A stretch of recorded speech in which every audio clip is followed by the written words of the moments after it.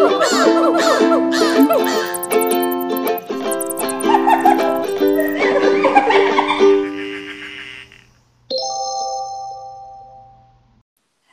and welcome to the Conservation Queens podcast. We are 5 girls who love the earth and have a passion for living a more eco-friendly life.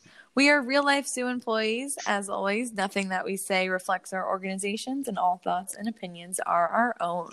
Please keep in mind that we try to keep our podcast PG-13, so if you have younger listeners, you may want to review the content beforehand. Katie. I'm Emily B. I'm Kenzie. I'm Emily A. And I'm Abby. And with that, let's talk about stuff. I hear we got a fan shout out. Emily, what's your fan shout out? Yes. So this is one that I missed on the last episode. For some reason, I don't know what happened. My brain just completely disintegrated, but it's fine. Anyway, so our shout out this week is to Naomi, one of our good friends that we worked with. We do miss you. You're wonderful. She wrote us the kindest message that she said, like, our podcast basically makes her feel like she's just sitting around talking to her friends about animals, which is like the goal. And so we just wanted to say that we love you. We miss you. And we heard you got a new job. So we want to say good luck. So keep crushing it. We love it. Yeah. Really quick, I have some shout outs for our conservation queens themselves because one of us is no longer an unmarried woman. That sounds so weird. It sure does sound weird. One of us got the married. rest of us cousins here. Again. Sorry. Abby got married. Congratulations. Way to go. That's kind of why this, there's been a lot happening the past couple weeks, which is why this episode's coming to you a little late. Well, no, it's okay. Emily B just went on a pretty cool trip to, I want to hear more about at a later date. A bear. She went to the she went to the Great Smoky Mountains, which was the winner of the national parks ebb. So I am jealous. It was a very fun time.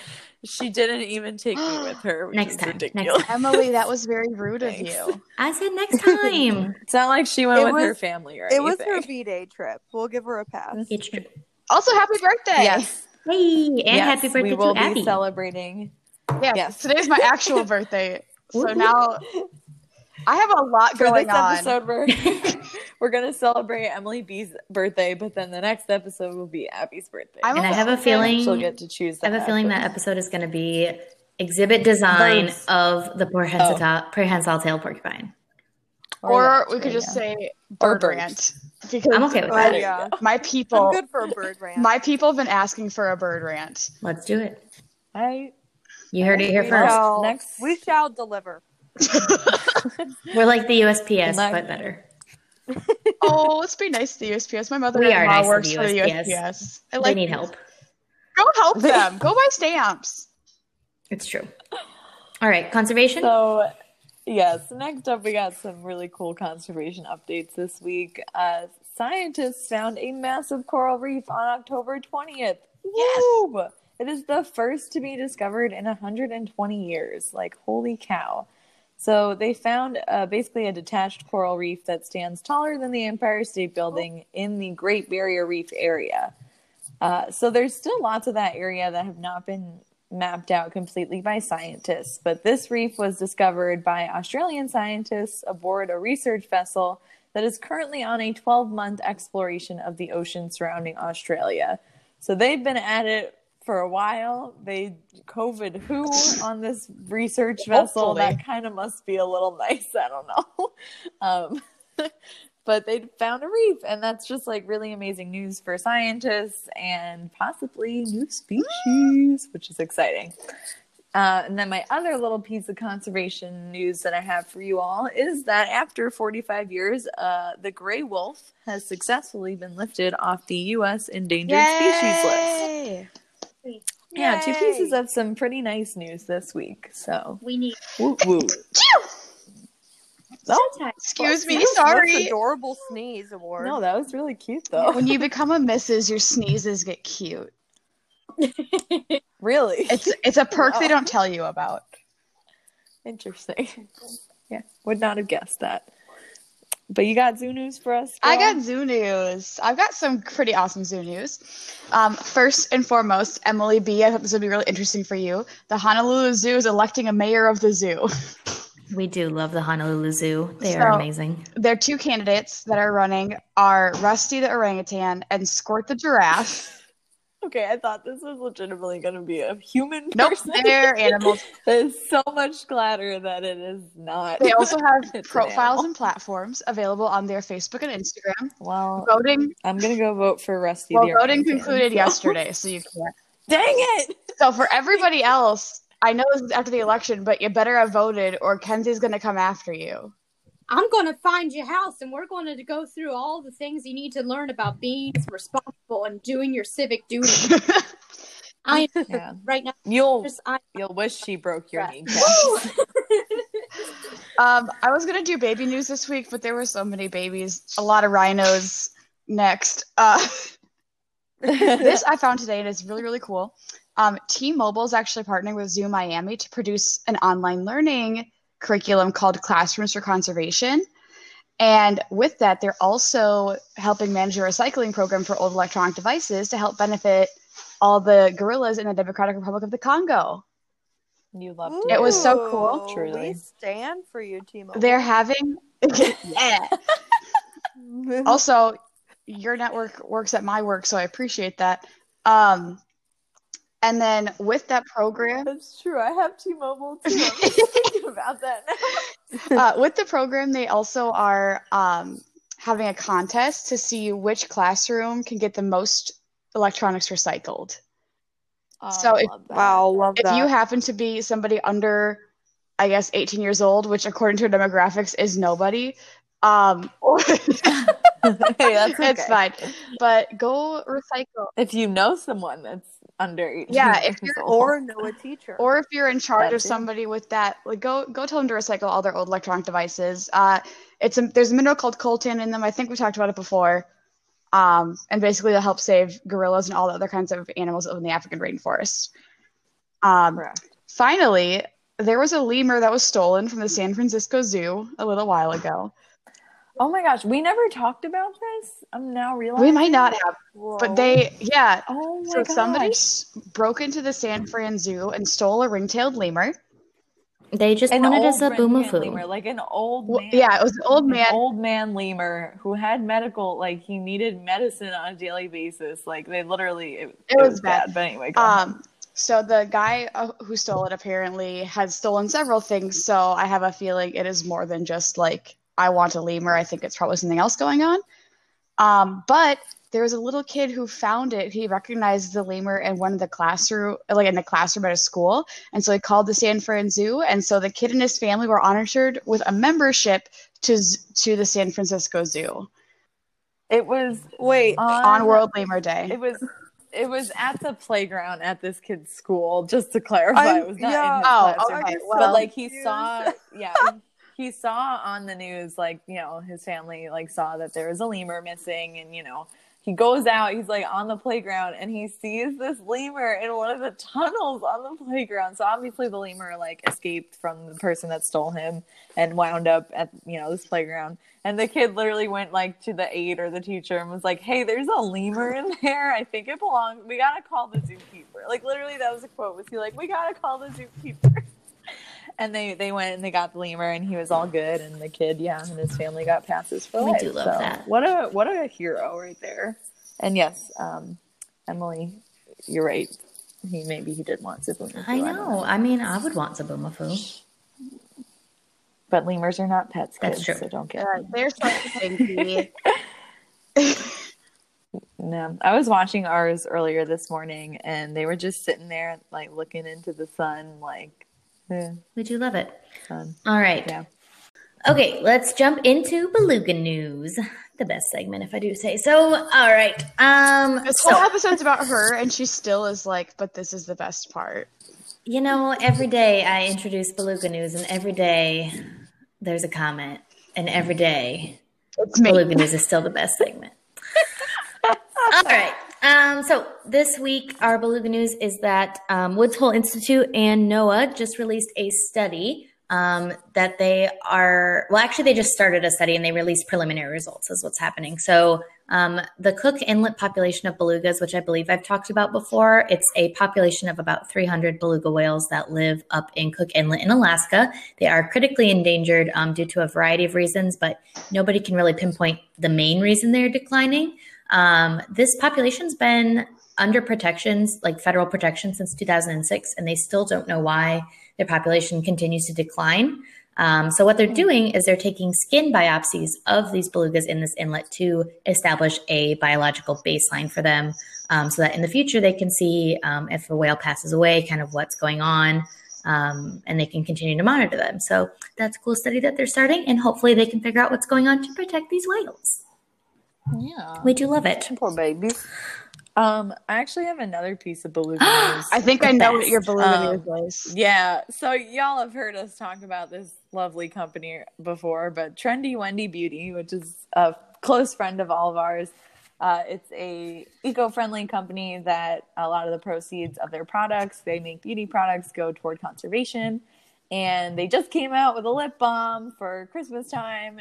Is it just called Beluga Yes, Balm? I'm literally wearing it right now. I am too. Yes. I'll say, so full disclosure, I make the labels and the art for Trendy Wendy.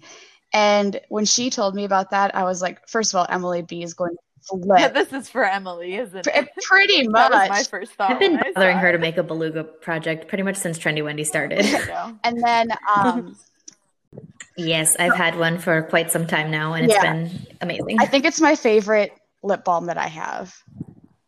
I do really like the Bongo Balm. The I'm using beluga that. one is like tingly because it's minty. Yes. Mm. Which We I do like in my Like lip the balm. minty cold waters that they live in. Yes. It's amazing. Yeah. And we are certainly talking about some minty cold waters. That's true. So- Wow, What a the transition segue. was flawless. Thank you. All right, so let's get to talking about our episode this week. So again, we mentioned that this episode we're celebrating my birthday, and next episode we'll be celebrating Abby's birthday. So for my topic, we have chosen a deep sea battle royale. So each of us have chosen a deep sea animal. We are going to debate which one is the best, and then either I or you beautiful viewers will get to choose.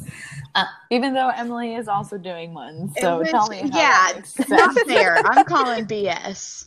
You know, you just gotta, what's the word? Confidence is key. That's it. That's 3 words. All right, fair enough. It's okay. It's a slogan, not a word. It's a motto. Emily B 2020. Hey, But Emily B, why don't you tell us a bit about the deep blue sea? of course. Yeah. So the short of it is that we don't know anything about tea. Cool. I literally took a class in college about deep sea, and I mean, I learned things, I guess, but the short of it is we really don't know much about it. We truly know more about the surface of Mars than we do the surface or the bottom of the ocean. So That is so crazy. it's wild. To be fair, there's a lot less water pressure on the surface of Mars. That is accurate. I mean, the deep sea does make it hard to study. It's not like we can just like zip down there for a quick trip. That would be nice. I would maybe live there right now. That would be nice, but it would be under immense pressure. I don't know if it's more or less than the political pressure right now, but Oh. it is deep. This is going to date us real bad of like when we're recording this. Y'all, election day is tomorrow, and so we're just kind of high strung. We're feeling it. We're feeling it. It's Well, fine. We're gonna release it tomorrow. So we're going to fine. release it like next week. I think I'm the pretty people sure. will get it. No, we're gonna release it tomorrow. Uh, We can do it. I believe in us. It's All fine. right. Back Yeah, to the deep, dark ocean. All right. So the deepest part of the ocean is actually over 35,000 feet deep. So to put that into perspective, that is deeper than Mount Everest by a bit. Now, the deepest recorded whale dive, just for a little bit of some more comparison, is 9,000 feet. So the deepest dive of a whale is 9,000 feet. And the ocean just keeps going and keeps going like 4 times that. So wild. Also, side tangent. Oh, God. Cuvier's beaked whale, which is the whale that has been recorded to dive this deep. First of all, has anybody even heard of a Cuvier's beaked whale? Yes. Not a They're pretty Yes. not well studied animal. Well, And I'd there's say a whole like this is the wrong crowd to ask if you've heard of an animal because all of us are like, That's true. Yeah. But there are about 15, 16 beaked whales that have ever been recorded. And most of them have only been scientifically known from like one or two species that basically either get caught in a fishing net or wash up on shore. So basically we know nothing about them. That just blows my mind that there are like 16 different types of whales out there that we literally know nothing about. They look like a dolphin with a bad underbite. They do. They have like little tusky teeth. They're quite cute. They're also pretty large. They're much larger than a dolphin. I would say they're smaller than a killer whale, but larger than like a bottlenose dolphin for size. Anyway, so more about the deep sea. When we bring up specimens from the deep, it's usually on accident. It's not that we have gone out searching for these animals. They just end up in trawl nets and things like that. So a lot of what we know scientifically from these animals is very few and far between. But then there are research vessels that do study deep sea animals. And when you collect an animal from the deep sea, you have to use a special pressurized system because the pressure down at these depths is so high that when you bring these animals to the surface, it can deform the animal. They basically explode because the pressure up here is much less than what they're used to. So if you've ever seen those photos of a blobfish, that blobfish has been brought from the deep ocean up to the surface, and that's why he looks like that. It's not that he looks like that under the sea. Yeah, the picture water pressure is a hell of a drug. The picture of him swimming, he still looks Blobby. He still looks like a blob, but like it's a lot less like a droopy old man. Yes, exactly. Let's see. So the ocean becomes dark around 1,000 meters. And again, for comparison, the ocean is 35,000 feet deep. So 3,000 feet, there's light of it, and then the rest of it's dark. So most of the ocean is deep, dark ocean. Scary. Right. Yes, there's a lot down there. All right. So I believe going first, leading us off for the Battle Royale is going to be Katie. Woo! Let's go. Let's go. So, it's kind of funny because if y'all remember the Creepy Crawlies episode where we talked about animals that we might not feel super comfy around sometimes, you know, we've all been there. I mentioned that I'm not the biggest fan of crabs and like lobsters and those kinds of animals. So naturally, I chose a deep sea creature that is a lot like that. That is upsetting to me. In my own words, the more you learn about an animal, I feel like the less you are afraid of it, and the more you can at least have a slight respect for it, perhaps. Katie, I found a plushie of one. Of a giant isopod? Yeah. No, thank you. But hey, that was also the episode where you don't have to want to cuddle an animal to respect it, right? It has little babies on its back.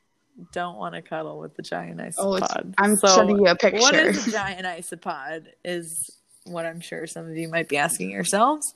They've existed for 160 million years before the breakup of Pangea. Those were the days. Now, the giant isopod, here's the crazy thing. It's a general term for any of the almost 20 species of large isopods in the genus Bathynomus. I'm going to say that's how you say it, Bathynomus. Now, the largest well-known isopod of all these species is called Bathynomus giganteus. Makes sense. So it doesn't even have a common name. Like, that gets me. When an animal doesn't have a common name, I get there's a lot of them out there, but like, can't we give it some sort of name? Well, if they had a common name, it would be terrifying creature. It would just with too be many a legs. Giant roly-poly. That's true. So basically what a giant isopod looks like is take a little pill bug, roly-poly, or woodlouse, whatever you call them. You see one scurrying in a log, take that and multiply it by 100. And give it a lobster tail. They do sort of have a lobster-like tail. They are related to these little pill bugs, roly-polies, and woodlice. They are related to each other. Something cute about the giant isopod is they are a pale pink color, so I guess they got that going for them. They have 7 pairs of legs. Too many. You do the math. That's 14 legs in total. And they're covered in a rigid exoskeleton composed of overlapping segments. How delightful. And as far as their size is concerned, they're broken up into two categories. You have your giant species, like quote unquote giant species. That is going to be between 3 and 6 inches long. Too big. Okay, I could deal with that. No, that's okay. Like half a ruler there. Okay, but like a normal roly-poly is like a quarter of an inch. We'll compare that to a normal roly-poly, and we do maybe a little large. But get this, the second category is super giant species, and they're between 6 and 20 inches. And that's where your Bathynomus giganteus is going to come into play. Now, that's a large sea cockroach. It's sure, a large sea cockroach, if you'd like to call it that. Now, just because they're really big doesn't mean they don't have predators. But like a little woodlouse, they can curl up into a ball when they're threatened to protect themselves, which I think is almost kind of cute, Like armadillo. Yeah, like an armadillo. There's like a very specific animation going on in my head right now. Like I can't place what animated film it's from. I feel like it might be that armadillo in Road to El Dorado. No, there was one with a roly-poly, wasn't there? No, it's in Emperor's New Groove where Kronk cracks open the giant isopod. Yeah. Ew. No, it was definitely alive in the one I'm thinking. But thank you for also reminding me of that. You're welcome. Because I forgot about that too. Pull the lever, Kronk. So yeah. But so you're thinking, these like poor little like sea Roombas all the way at the bottom of the ocean. Sea Roombas. That's actually, you know what? I take that back. Sea Roombas, that nickname is reserved for horseshoe crabs. They are actually they look like a Roomba. Katie, are you? Please tell me you're referring to the picture that somebody posted of their Roomba that they dressed up as a horseshoe crab. No. Okay. I almost sent it to you today. Remind me to try and find it again. Please send that to me. Oh my goodness. One of my friends has a Roomba and they named it Sarah. So whenever it gets stuck, they go, Sarah. I don't know what to do. Have you guys seen the thread of somebody who taped a knife to their Roomba and like talked about how like if aliens were here, they would be so confused? I think there are many things that would confuse an alien. Okay, back to the aliens of the deep. Yes. So Good transition. here's what those little aliens of the deep like to eat.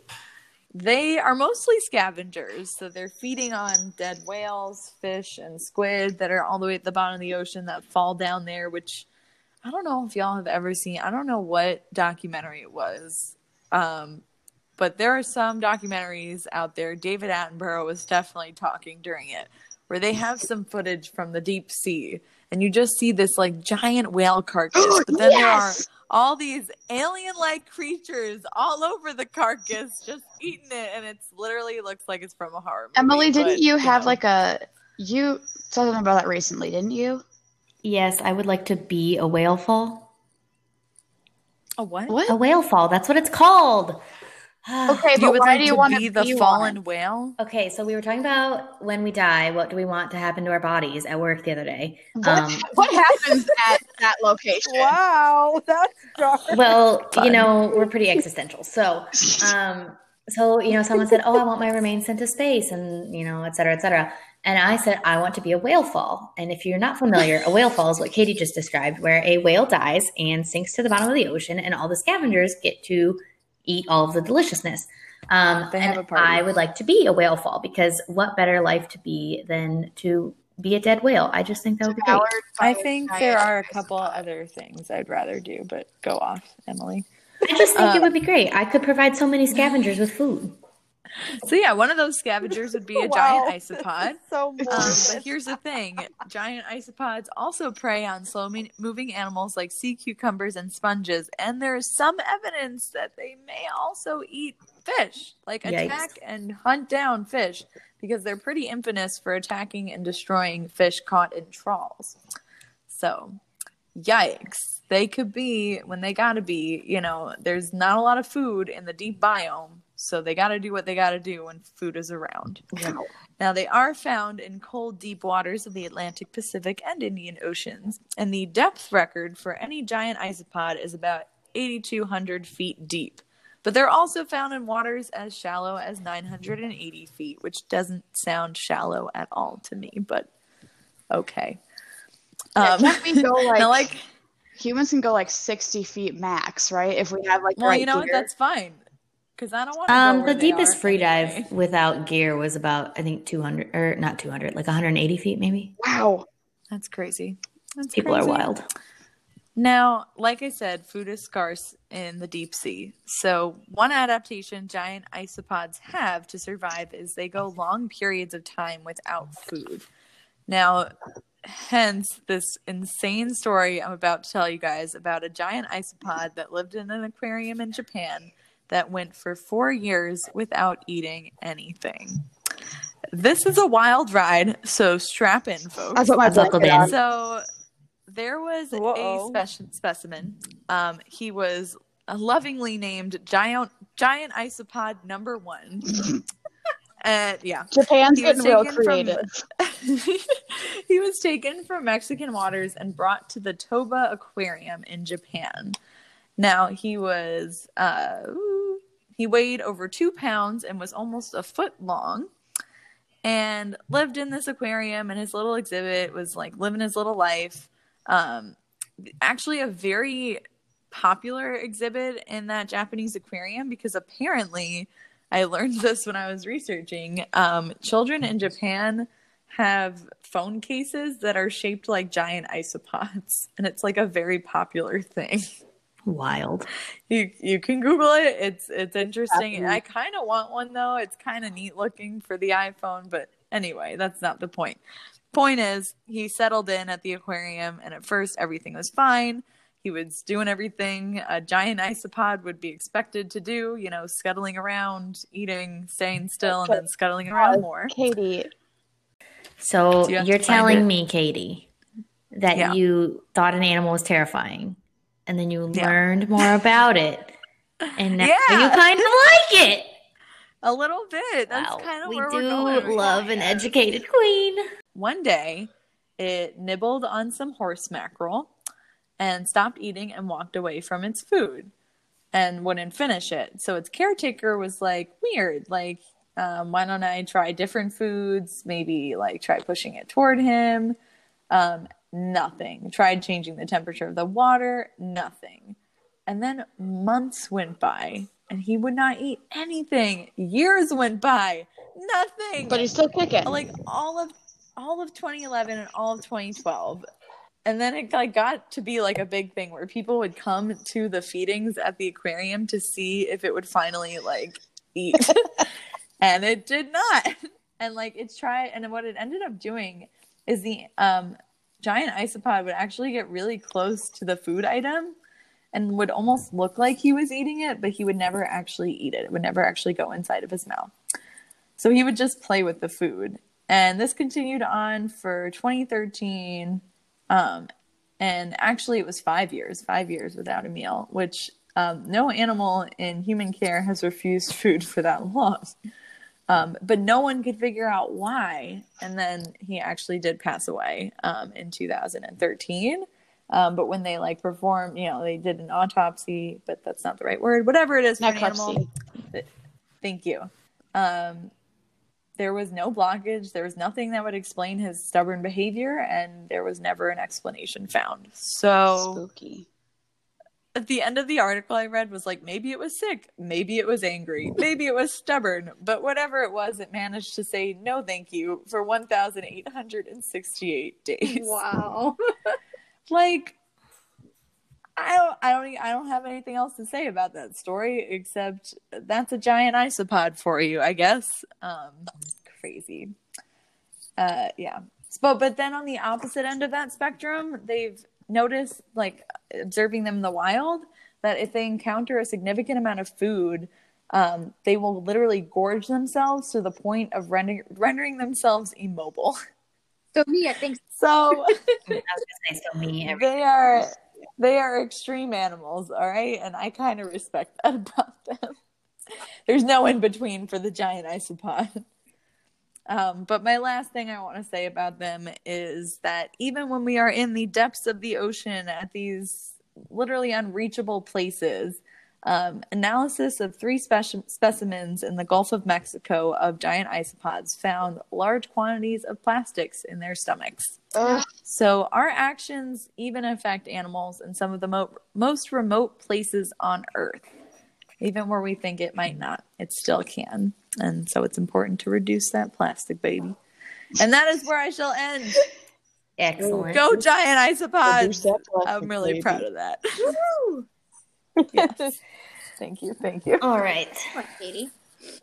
So Thanks. I'm going to go next. I do appreciate the giant isopods. One of the greatest things I learned in undergrad, Katie, that reminded me, is the difference between isopods and amphipods. Tell me. And an amphipod is flattened. I'm going to mess this up. One of them is flattened dorsal ventrally, and the other is flattened like the other way. And so I used to remember it that one is hot dog and one is hamburger style. Yeah, no, that's a great way to put it. You're right. I love that. Anyway. Thank you for sharing. You're that. welcome. Katie, isn't that isopod plushie cute? Okay, I actually do love it. I just saw Abby's picture that she sent of the isopod plushie. It's very and cute. I am actually kind of in love, not gonna lie. All right. So with that, I'm going to talk about my deep sea animal of choice. And I want you all to know that this was a tough decision that I made. But I decided to go with a whole phylum. Because, Darn it. it was just very difficult. So I just decided to take a whole phyla. That just seemed like the reasonable choice. So we're going to talk about ctenophores. And if you don't know what a ctenophore is, maybe you've heard of a comb jelly.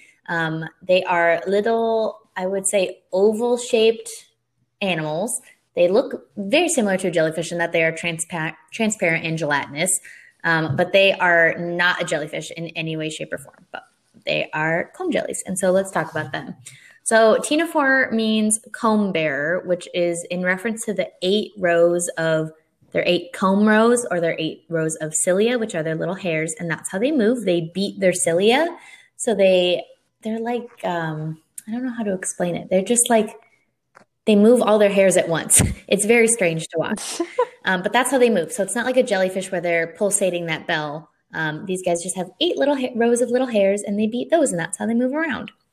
Ctenophores have been around for over 500 million years, which Dang. is very old. They got isopods beat. That's too bad. Not as old as me, but very old. It's okay. I just had a birthday. That's why I feel old. Hey, I feel that. Hey, We all I'm older have than you, recently. Abby. You are not as ancient as I am aren't yet. you just like 1 year older than me, though? Ooh. I'm so old. Everyone always forgets how old Emily B is. Not that I'm so old. That's a And good how thing. little Emily A is, because she's the baby. She is She baby. is a baby. All right. So again, they're not a jellyfish, but most people kind of lump them in the same category because they are gelatinous. But again, they don't have a medusa, which is that pulsating bell that most people are familiar with in a jellyfish. They don't have a similar body plan. I just talked about how they move differently. Jellyfish move their bell, and the ctenophores move their cilia. And then size is another big difference. So jellyfish can come in teeny tiny size or extra giant size. Or scary Yes. size. But pretty much any size is scary. I And would say. comb jellies pretty much max out at the size of like a grapefruit, maybe an apple. Yeah. They're not very big. Most of them are as big as a blueberry. They're very small. Yes. Baby. They're very small. So they don't have a brain, which I think is quite entertaining. But they have what's called a nerve net, so they can sense things around them. So it's like having a brain all over your body instead of just having one brain. So really it's more advanced. They also don't have any eyes, but they have what are called ocelli. And if you listen to the giant clam episode, you may remember that word. Ocelli just means a little light sensing organ. So they can tell what's light and dark, but they can't see around them like we can. Something else that makes ctenophores different than jellyfish is the way they catch their food. So jellyfish have stinging cells. If you ever ran into a jellyfish, you might know that quite personally, which are called cnidocytes. But the ctenophores do not have those. They have these special sticky cells. So instead of stinging you, they stick to you, called colloblasts. So that's kind of entertaining. They also, really, ctenophores are just a magical place where there's so many specialized groups of cells, and I could go on and on about that. But they also have special cells called statocysts, which is basically like a little compass inside of their cells that tells them, are they going up? Are they going down? It's like a gyroscope. That's the word I'm looking for. It can help them with directionality. So they can tell whether they're going up or down or side to side, which might come in very handy if you're, 9,000 feet under the ocean and you can't see anything. Yeah, I guess. I mean, it could come in handy. They also have little mouth pouches, so like cheeks, but like extra, where they hold their tentacles. And I just thought that was just a thing. Like they just keep their tentacles tucked up in their mouth when they're not using them, and then they just like unfurl them, which is kind of frightening. Most of them have a very simple body plan, which is literally just a mouth and a stomach. And I feel like I could relate to that most days. Just a mouth and a stomach. That's all I am. The reason that I think ctenophores are the best is because they are beautiful. I think they are so pretty. If you've ever seen a ctenophore, they do live in shallow areas, especially in warm climates. So here in Florida, we see them quite a bit. They look like they are covered in rainbows. Has anybody ever seen them? Not in real life, Yes. but I pulled up some pictures to stare at while you were talking about them. Yes. I've seen them at the Boston Aquarium. Yeah, so they literally just look like they are pulsating these rainbows, which is wild. It's so gorgeous. I sat in front of this tank for literally 10 minutes. They're beautiful. And staring if you at watch them. any deep sea documentary, they always show ctenophores because they are so like beautiful. They just Or octonauts. there you go, perfect. We love that too. Oh yeah. But some people think that this is bioluminescence. It's actually not. It's just light diffraction. So if you shine a light on a comb jelly or the sun hits them or any type of light source hits them, you can see that rainbow effect. But that's not to say that they are not bioluminescent. Their bioluminescence is just not rainbow. Most species of ctenophores that have been studied are actually bioluminescent. But it's usually just like a faint blue or a faint green, and you have to be in total darkness to see it. So if you're shining a light on them, you'll get that rainbow effect. If you're in total darkness, you're just going to see their glowing effect. Aren't there the kayaking tours that you can do where you can see the bioluminescent jellies? Yes. There's one very close by us. It's here. true. But I just think, as the kids would say, they're lit. Anyway, you didn't hear it from me. We're trying to be hip with the children. I was going to say, can you tell I'm very old? So there are about 200 known species in this phyla. So the entire phyla, there's only about 200 known species compared to jellyfish, where they're cnidarians, and there's over 5,000 known species of cnidarians, which is wild. But comb jellies can be found in all known marine environments, so shallow, deep, all oceans, as deep as 9,000 feet. So definitely in that deep, dark sea. And that is my closing really statement for them, is that they're awesome and they're everywhere and they glow rainbows, which is great. Also, I wanted to mention, I actually had the note here to talk about whale falls, which I'm so glad Katie brought them up. So I actually got to do that already. Check. But I also wanted to throw an honorable mention to sea pigs. Listeners, do yourselves a favor. Just Google sea pig right now. It's a type of sea cucumber that lives in the deep sea. They have almost legs, which is very strange for a sea cucumber to have. And they're pink and large, and I just think they're cute. I don't know, man. They're cute, squishy. but weird and look like an alien. It Sounds looks like most of the squishy. deep sea. You know what it looks like? It looks like one of those toys you get at like the roller rink after you won enough tickets for the arcade. Yes, that's exactly what they look like. Squishy. You're Wait. absolutely right. There's a meme of a tiny crab hitching a ride on a sea pig. Oh my god. Where? It's Tiny really crab. cute. Oh, and sea pig. Oh, please Google, please. Baby crabs hitch rides on sea Oh pigs. my god, I see it. Yes, that's great. Amazing. Young king. Oh, you know what kind of crabs they were? They were king crabs. They were babies, but they gonna get big. Yeah, I've seen those Love crabs when it. they're big, and they don't stay that small. I almost picked king crabs, or not king crabs. What's the other really Spider big crabs. one? Spider crabs. Guys. I almost picked that as my animal, and then I Everybody decided picked not to. crustaceans for the deep sea battle, where I did not. we all know that Emily does not like crustaceans. I didn't pick that. Okay, that's why you know what I do went for the I unexpected have- choice. Wait, but before you move on, I'm really sorry. There's an article that I found on Google Images that's called "When Pigs Get Crabs: A Story of Symbiosis." Wow. Oh my iconic. god, that's It's a kind of great funny. name.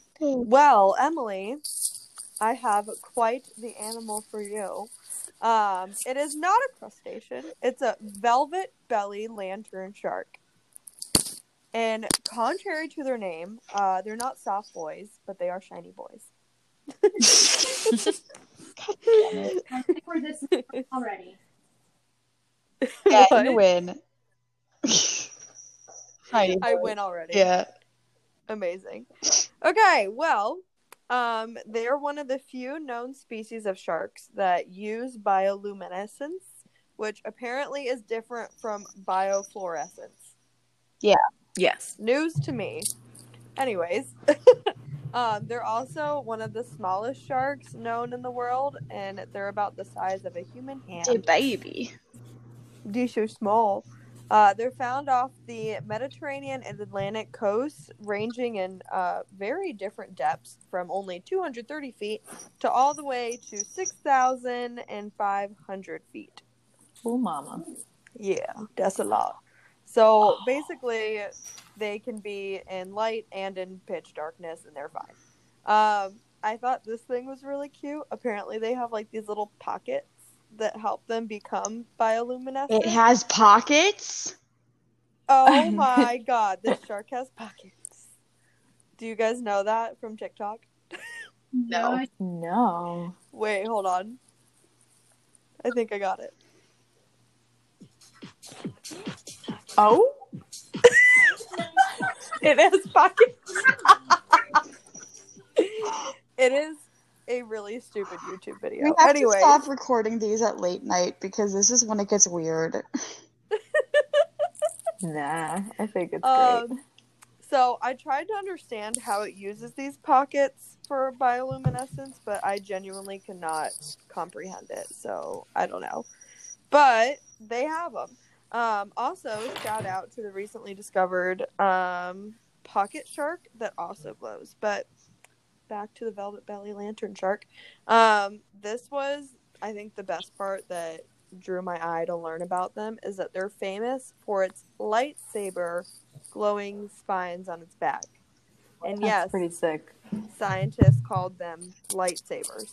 You got a Jedi shark out No there. one realizes how nerdy scientists actually. We are a lot nerdier than everyone. Like, we're nerds, but then it's like we're nerds and geeks. Yeah, with PhDs, except we don't have them. Except not. The purpose of the glowing spines is actually to warn off predators. It's basically like them saying, "Hey, don't eat me, because if you try to eat me, I'm gonna stick you with my pokey." Yeah, that's fair. I'm just gonna say that right now. Oh, it's not until I say these things out loud do I realize I should not. Emily A is like typing them up, and she's like, "Oh, this is gonna be so great." And she says it. She's like, "Oh, shoot." And That's me. What is wrong I know, with that's a big us? I'm tired. there's a whole list I got in alphabetical order. Wow. Correct. We got files, man. Okay, anyways, I'm gonna stop being weird now. Please don't. I'm enjoying it. Great. So their sides also glow, which is kind of weird. The reasoning is because it helps them swim together in schools, because, you know, they in the abyss and they can't even see each other. So, and able to swim That's in a rough. school, they gotta glow. Why gotta have eyes? Why have eyes? Why it has eyes. The coolest part, I think, is that their bellies glow, and it literally makes them disappear in the water. What? Okay, I don't really so understand this that. is actually a type of counter shading. Are you guys ready to have your minds blown? Yes. Okay, Yes. I'm ready. Okay, so this actually happens in not only this shark that you're talking about, but it happens in a couple of other different types of fish. And it's, oh gosh, there's a specific name for it, but I can't think of it. But their bellies will glow to the ambient light around them. So, like, for example, if a fish is swimming, I don't know, like a couple 100 feet down where it's not like bright, bright light, it's like medium blue, they will make their bellies glow the same blue of the water around them. Or to match like the sun above them so that they essentially disappear. Oh my gosh. Nice. Yes, it is a very fancy form of counter shading found not very frequently, but in some fish and then this shark. Work better, not harder. Yeah, Yep, no Emily. kidding. Emily B coming in with the science. Science. I'm going to try and figure out so- what the name of it's called anyway. This Oh, glowing wait, belly I remembered. counter Sorry. shading. I didn't even have to Google. I started to Google it. It's called counter illumination. Ooh, There you go. Fancy. So this counter illumination in the velvet belly lantern shark was only recently discovered, and that's actually because when they glow, it actually is invisible to the human eye for them to even see it. What? So these guys literally have invisibility cloaks built into their skin, is what I'm hearing. I want one. That's cool. They're like Jedi in the sense where they're like, you don't see a shark here. There's no shark here. Something else really cool about their glowing, it glows in like patterns, and the pattern is unique to the individuals and the genders. Ooh. They real fancy boys. And another fun fact, I found that their skin naturally protects them from bacterial infections. So it's actually like a natural antibiotic. Cool. Well, That's Yeah. awesome. now I want to, you know, be a shark. I always That want to was be a a shark. dramatic- Sorry, I am. Listen, I'm just proud of myself that I found an animal that was genuinely cool and not genuinely like weird AF. Hey, all my animals I pick are weird AF. No, I'm talking about myself, okay? My favorite animal is a hyena because they're famous for all of their weird things. That's true. This is fair.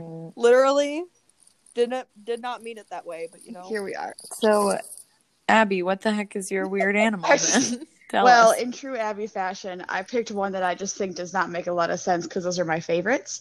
I picked a chimera. Ooh. Well, I'm gonna quickly Google what the heck Yeah. that is. So Yep. you have to Google chimera fish because chimera is actually a monster from Greek mythology. Okay, I was gonna say. Yeah. yeah. Wait, this thing looks cool. Yeah, it's awesome. So it's Whoa. in Greek mythology, it was a hybrid monster with the head and body of a lion, the head of a goat. There are two heads, but the goat one was attached to his back, and the tail and the head of a snake. So Well, this fish definitely doesn't look it like sure that, doesn't, but they're still cool. I still kind of like him. So here's the crazy thing. I would say that chimeras, which are also known as ratfish, because they kind of look like rats, They do. they are almost like the very first sharks because they are cartilaginous. Oh. What is Wait. cartilaginous? Well, Abby? I'm so glad you asked, Kenzie. For those of you who don't know, animals like sharks and rays have cartilage skeletons. So if you feel the very tip of your nose, I like to say feel the top of your ears because I think it's easier to kind of understand. It's that like tough, bendy material, and that's what chimeras, sharks, and rays all have as their skeleton rather than having actual bones. So they were the first fish to evolve out of the jawed vertebrates, and chimeras branched off 170 million years ago. Dang it, they're older than gosh darn it. Which I think is pretty cool. So they're these real wacky looking animals, and I'll tell you. I'm looking at a GIF of one right now, and it looks literally exactly like that little ghost dog from The Nightmare Before Christmas. Yeah. Zero? Yes. Yeah. Like, I'm in love. I mean, chimeras go by a lot of names. They're also known as ghost sharks, which they're not sharks. Ratfish, spookfish, which I think is my favorite one. Yeah. Or rabbitfish. But ghost sharks are also, there's another thing called a ghost shark too, so it gets real confusing. They can live up to 2,600 meters deep, so not super duper duper deep, but like enough. Right? That's 8,500 feet. That's a lot. That's a lot. There's a couple that live in shallower waters that live to like 600 feet deep, which is still pretty deep, but you know, they can get really far down there. So chimeras are in the member of the class Chondrichthyes, which is the same as like sharks and rays. And their skeletons are made of cartilage. And the Wikipedia article says their skin is smooth and naked, which I thought was really funny. They do not have any placoid scales, so that's also known as dermal denticles, or in normal human English words, teeth scales. Yeah. Yep. So if you listen to our sharks episode, they talk about that. But basically, sharks have scales made of dentin and enamel. But these chimeras, they don't have any dermal denticles or any kind of scales, except on their claspers. Hey. Claspers are their sex organs. So. Yes. Okay. So I was trying to interrupt you, Abby. Okay. To say that chimeras reminded me of an even weirder fish called the tripod fish. Oh, yeah. I thought about them. They're so strange. So if you haven't heard of a tripod fish, do yourself a favor, Google it. It's literally this fish that has these really long, weird fins that it just literally sits on. It does nothing but sit at the bottom of the ocean and wait for shrimp to go into its mouth. That's also an ideal lifestyle. Accurate. Oh, very interesting. Oh, wait, I kind of love them sitting on their little, like a little tripod. Oh my god. Yes. Great. Wow. Wild. Amazing. Yeah, they're funny. I thought about them, but then I was like, but these chimeras, man, are just so don't make sense. They are cute. I like chimeras. Why don't they make sense, Abby? Okay, so first of all, why no bones? I get it, but like I don't. And then second, so they have their claspers, and they also have a venomous spine on their dorsal fin. Relatable. What? What? You don't have a venomous spine on your dorsal fin? You know, I think Get with it, Abby. it's fine. I'll work on it. But yeah, so okay, so they do have claspers for internal fertilization of females, but male chimeras also have retractable sexual appendages on their forehead. Wow. I could not have guessed where that sentence Here was we going. are with the weird facts. I didn't supply them, so Abby did. And they also have more in front of their pelvic fins. Why? I don't Fish are know. weird, man. At evolution, what happened? Okay, let's be At fair. evolution, who hurt you? To be fair, this is the first kind of evolution where they were like, okay, so we have to do this fish thing now. So this was try number 1. So they got better. So they also are different than sharks because their upper jaws are fused with their skulls, which is unusual. Sharks usually do not have fused skulls. They also have separate anal and urogenital openings. That is Okay. pretty strange for a fish. Amazing. It's weird for a fish. Again, these guys are try number 1. They're strange. They were the prototype. They do not have teeth. They have 3 pairs of large grinding tooth plates And they also have gill covers, which are called operculums, just like bony fishes do. At nature, what are you doing? Yeah, so again, Literally. they don't make sense, which is why I like them. Because all my animals I like do not make sense. I like their big eyeballs. I do too. They're pretty cool. Yeah, so my favorite chimera, because there's several different kinds of species, is one that's called, also known as an elephant fish or a plow-nosed chimera. And they have this weird little thing on their nose. It's a, what is it called? An elongated, flexible, fleshy snout.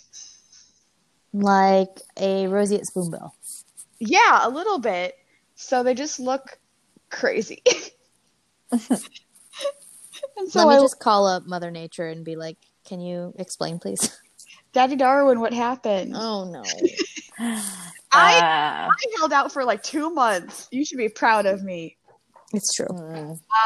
The only kind of sad thing about these guys as a diet is a lot of times clams. So I'm sorry, Emily. But I don't It's think okay. they They don't eat giant clams. No, they don't. Mostly they eat mollusks, but they also will eat invertebrates, small octopuses. But apparently they're incapable of eating bony fish because they can't touch them. Same. So they're just slow.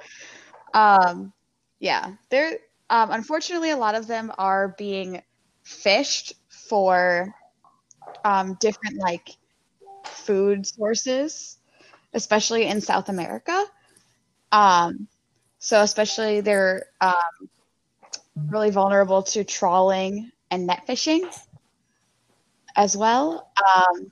They are still considered mostly least concern, but still not great.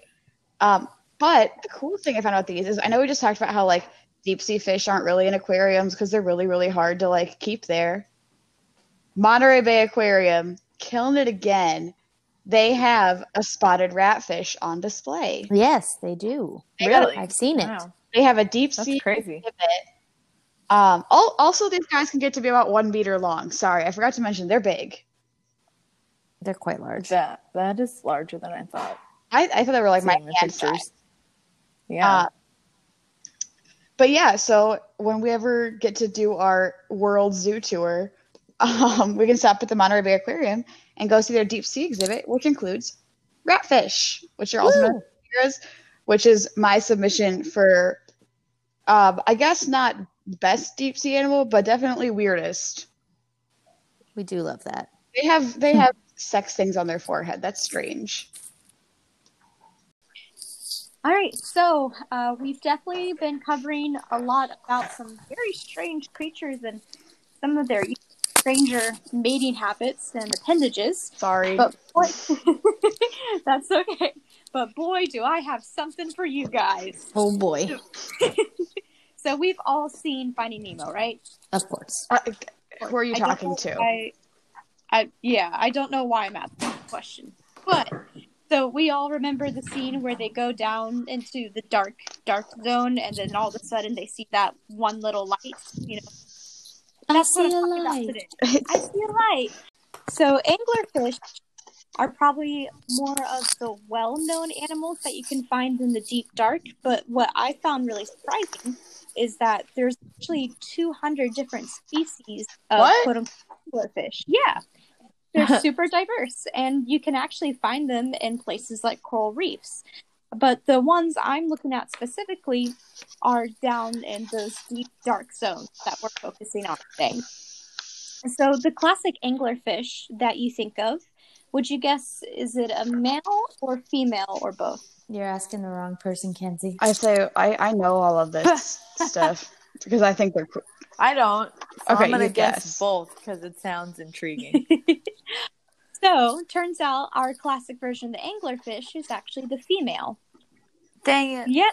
That was my second Well, but guess. hold on. It's never a man. I'm gonna say Exactly. Katie. Not in this crew. No. Say, I feel like Katie could hold on though, Kenzie, because I think I know what you're gonna talk about next, and she's not completely wrong. Mm-hmm. Yeah, that actually.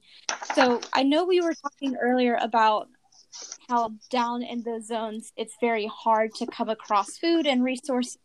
And it can also be really hard to come across mates, especially when you don't know where the crap you're Or going. if you have a weird forehead appendage that makes you an outcast. That too. I mean, technically, they do have a weird forehead. Okay, you're right. But You're right. Not in that sense. So, if you were to compare the female to the male anglerfish, there's a very stark difference, a really huge sexual dimorphism going on there.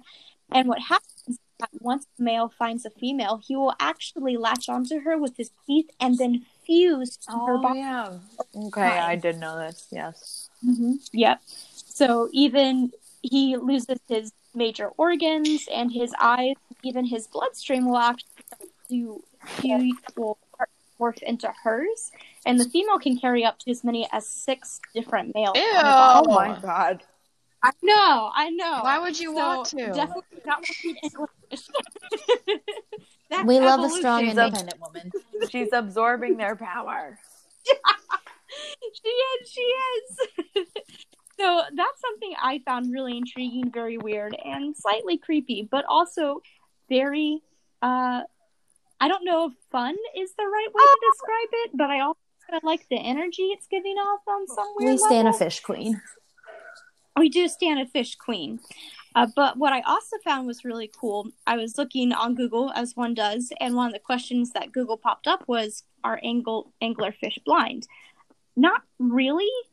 They have soft flesh and bones, and they have very, very small eyes. But what's really neat is that its skin is specially adapted to reflect blue light, because nearly all bioluminescent creatures are on the blue wavelength. So the anglerfish can actually turn invisible to other deep sea animals. Wild. And then it uses its lure, of course, to bring in prey and attract prey items. The deep sea is so weird, man. It really is. It really is. But the anglerfish didn't come to the attention of science until about 1833. So like yesterday. So like yesterday in terms of scientific timelines. But you can actually find them sometimes during El Nino events. They have been known to be brought up to the surface in mass. Oh, holy cow. Oh, that would be so scary. That would be really terrifying. You know, you're just on your little boat and then all of a sudden, they bam, rise from the deep. Literally. No, I would have loved to have been the first human to have witnessed that or to watch. Oh, man. I'd be like, the ocean's full of ghosts, man. Don't go there. Don't go there. Don't trust it. There's a reason why sailors were afraid of crossing over the ocean. You don't mess with it. You don't know. I feel like, we all give them crap about, like, they saw mermaids, they saw deep sea creatures. But then we get, like, this kind of a fact, and you're like, were they that crazy, though? Oh. Yeah. Were they? I feel that. I really do feel that. But anglerfish, again, they are very diverse, and they can be the size of a teacup and almost reaching to lengths of 3.3 feet. Whoa. So to see that would be a hard no. I just turn right back around. Goodbye. I do not want to be involved in that. But they are a bony fish, part of the Lophiiformes family, which I actually remembered from my, what's the name of fish? Ichthyology. From my ichthyology class at university. You can tell that I made a C+ in that, maybe a B-. People don't realize how hard those classes are. C's get marine biology degrees. Look where you are now, Kenzie. I don't know if that's going to work with Oh. It's fine. It's fine. But I was also curious, though, because even though we don't know that much of their life cycle in general, or really anything that lives deep in the ocean, if they had any threats to them. And it turns out they actually have been known to been used in a lot of traditional dishes over in East Asian countries. They're actually considered a delicacy in South Korea.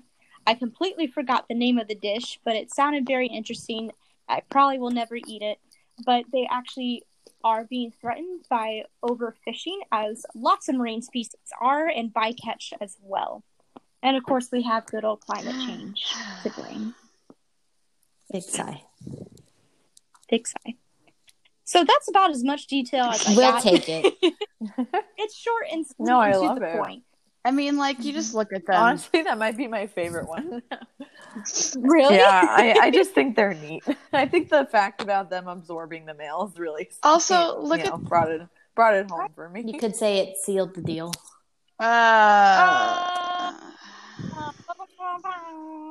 Never a dull moment on this podcast. It's true. Oh no. Never. So should I wrap it up? Take us home, Emily. Well, first you have to tell You us got who it. won. Okay. So I've given it a lot of thought. No, you haven't. You didn't even hear what I was gonna say. All these people, the disrespect, Happy birthday! the audacity. Good golly. My goodness. Anyway, I have given it quite a bit of thought all, the past hour. And I think that of the animals selected this evening, my favorite is, I'm going back and forth now.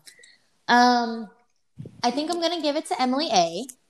I think I'm going to give it to the Lantern Shark because, as mentioned, I have a soft spot for counter shading, and counter illumination falls in that bucket.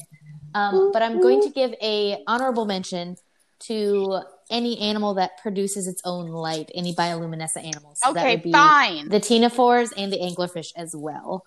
I will give them honorable mention. Just craft to us, Katie, I guess. Giant ocelopods scare me. I do appreciate that you love them, but they do scare me. I don't think she loves them. Love is a strong word. Okay. I have a newfound respect for them. We'll take it. Burn enemies to lover fic. And chimeras they are beautiful. I do love them, even though they look so strange. I do love That's why you love them, because they're weird. Exactly. But I do have to give it to the Lantern Shark today. So I'll put a poll up on the Instagram when this episode drops, and we can see what you all listeners think. Listeners, just saying, one way or the other. Just saying, I have always been the one who loses at these little polls. I have never won one. So if you want to make my birthday extra special, vote for the Chimera. Going into the Pity vote. I'll take it. It's fine. Still a win. And with that, we will launch into our conservation conversation to wrap this episode up. What we've learned today, kids, is that we don't really know a whole lot about the ocean, and that we need to learn more about it. So if you are, or you know someone who is a budding young scientist, get out there and explore. There's so much more to be discovered. If you want to discover a species and name it something crazy or name it after yourself, that still exists out there. You can definitely still do that in your lifetime. There's a whole new coral reef. Exactly. Get out and study the ocean. We know less about the bottom of the ocean than we do about Mars, which is just wild. And then I'm going to throw in a good don't pollute the ocean message because the ocean has too much pollution. But the deep sea was often thought to just absorb everything, which definitely is not true.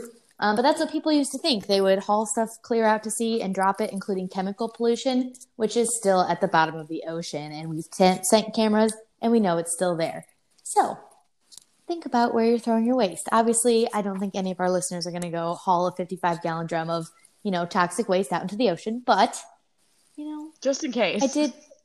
I did recently drive through many states in the South and watched many people throw trash out their windows. So many people do still believe that the earth is their garbage can. So, sigh. Big sigh. So sit them down, strap them to a chair, have them listen to this podcast. Exactly. So with that, listeners, we're going to let you have a great Well, rest of your before day. you go, though, follow us on Instagram, follow us on Facebook, and visit our brand new website. Woo! It's amazing. Check it out. It There's really some bios is. of us. Abby did a great job. Beautiful artwork by Abby. Thank you. Mm-hmm. Yeah, so go follow our Usually website. We'll be posting links to a lot of our conservation conversations if we give specifics. So there's links to the AZA, there's links to the Monterey Bay Aquarium Seafood Watch Program, all kinds of cool stuff. So definitely check them out. And there's a whole tab. We're making it really, really easy. There's no reason you can't just go learn more. Yeah. Amazing. So with that, stay safe, stay sustainable, and we'll see you in 2 weeks. Bye. Go vote! Go vote. Yeah. You've already voted. Go vote. Well, it's going to be too late, but yes. Bye.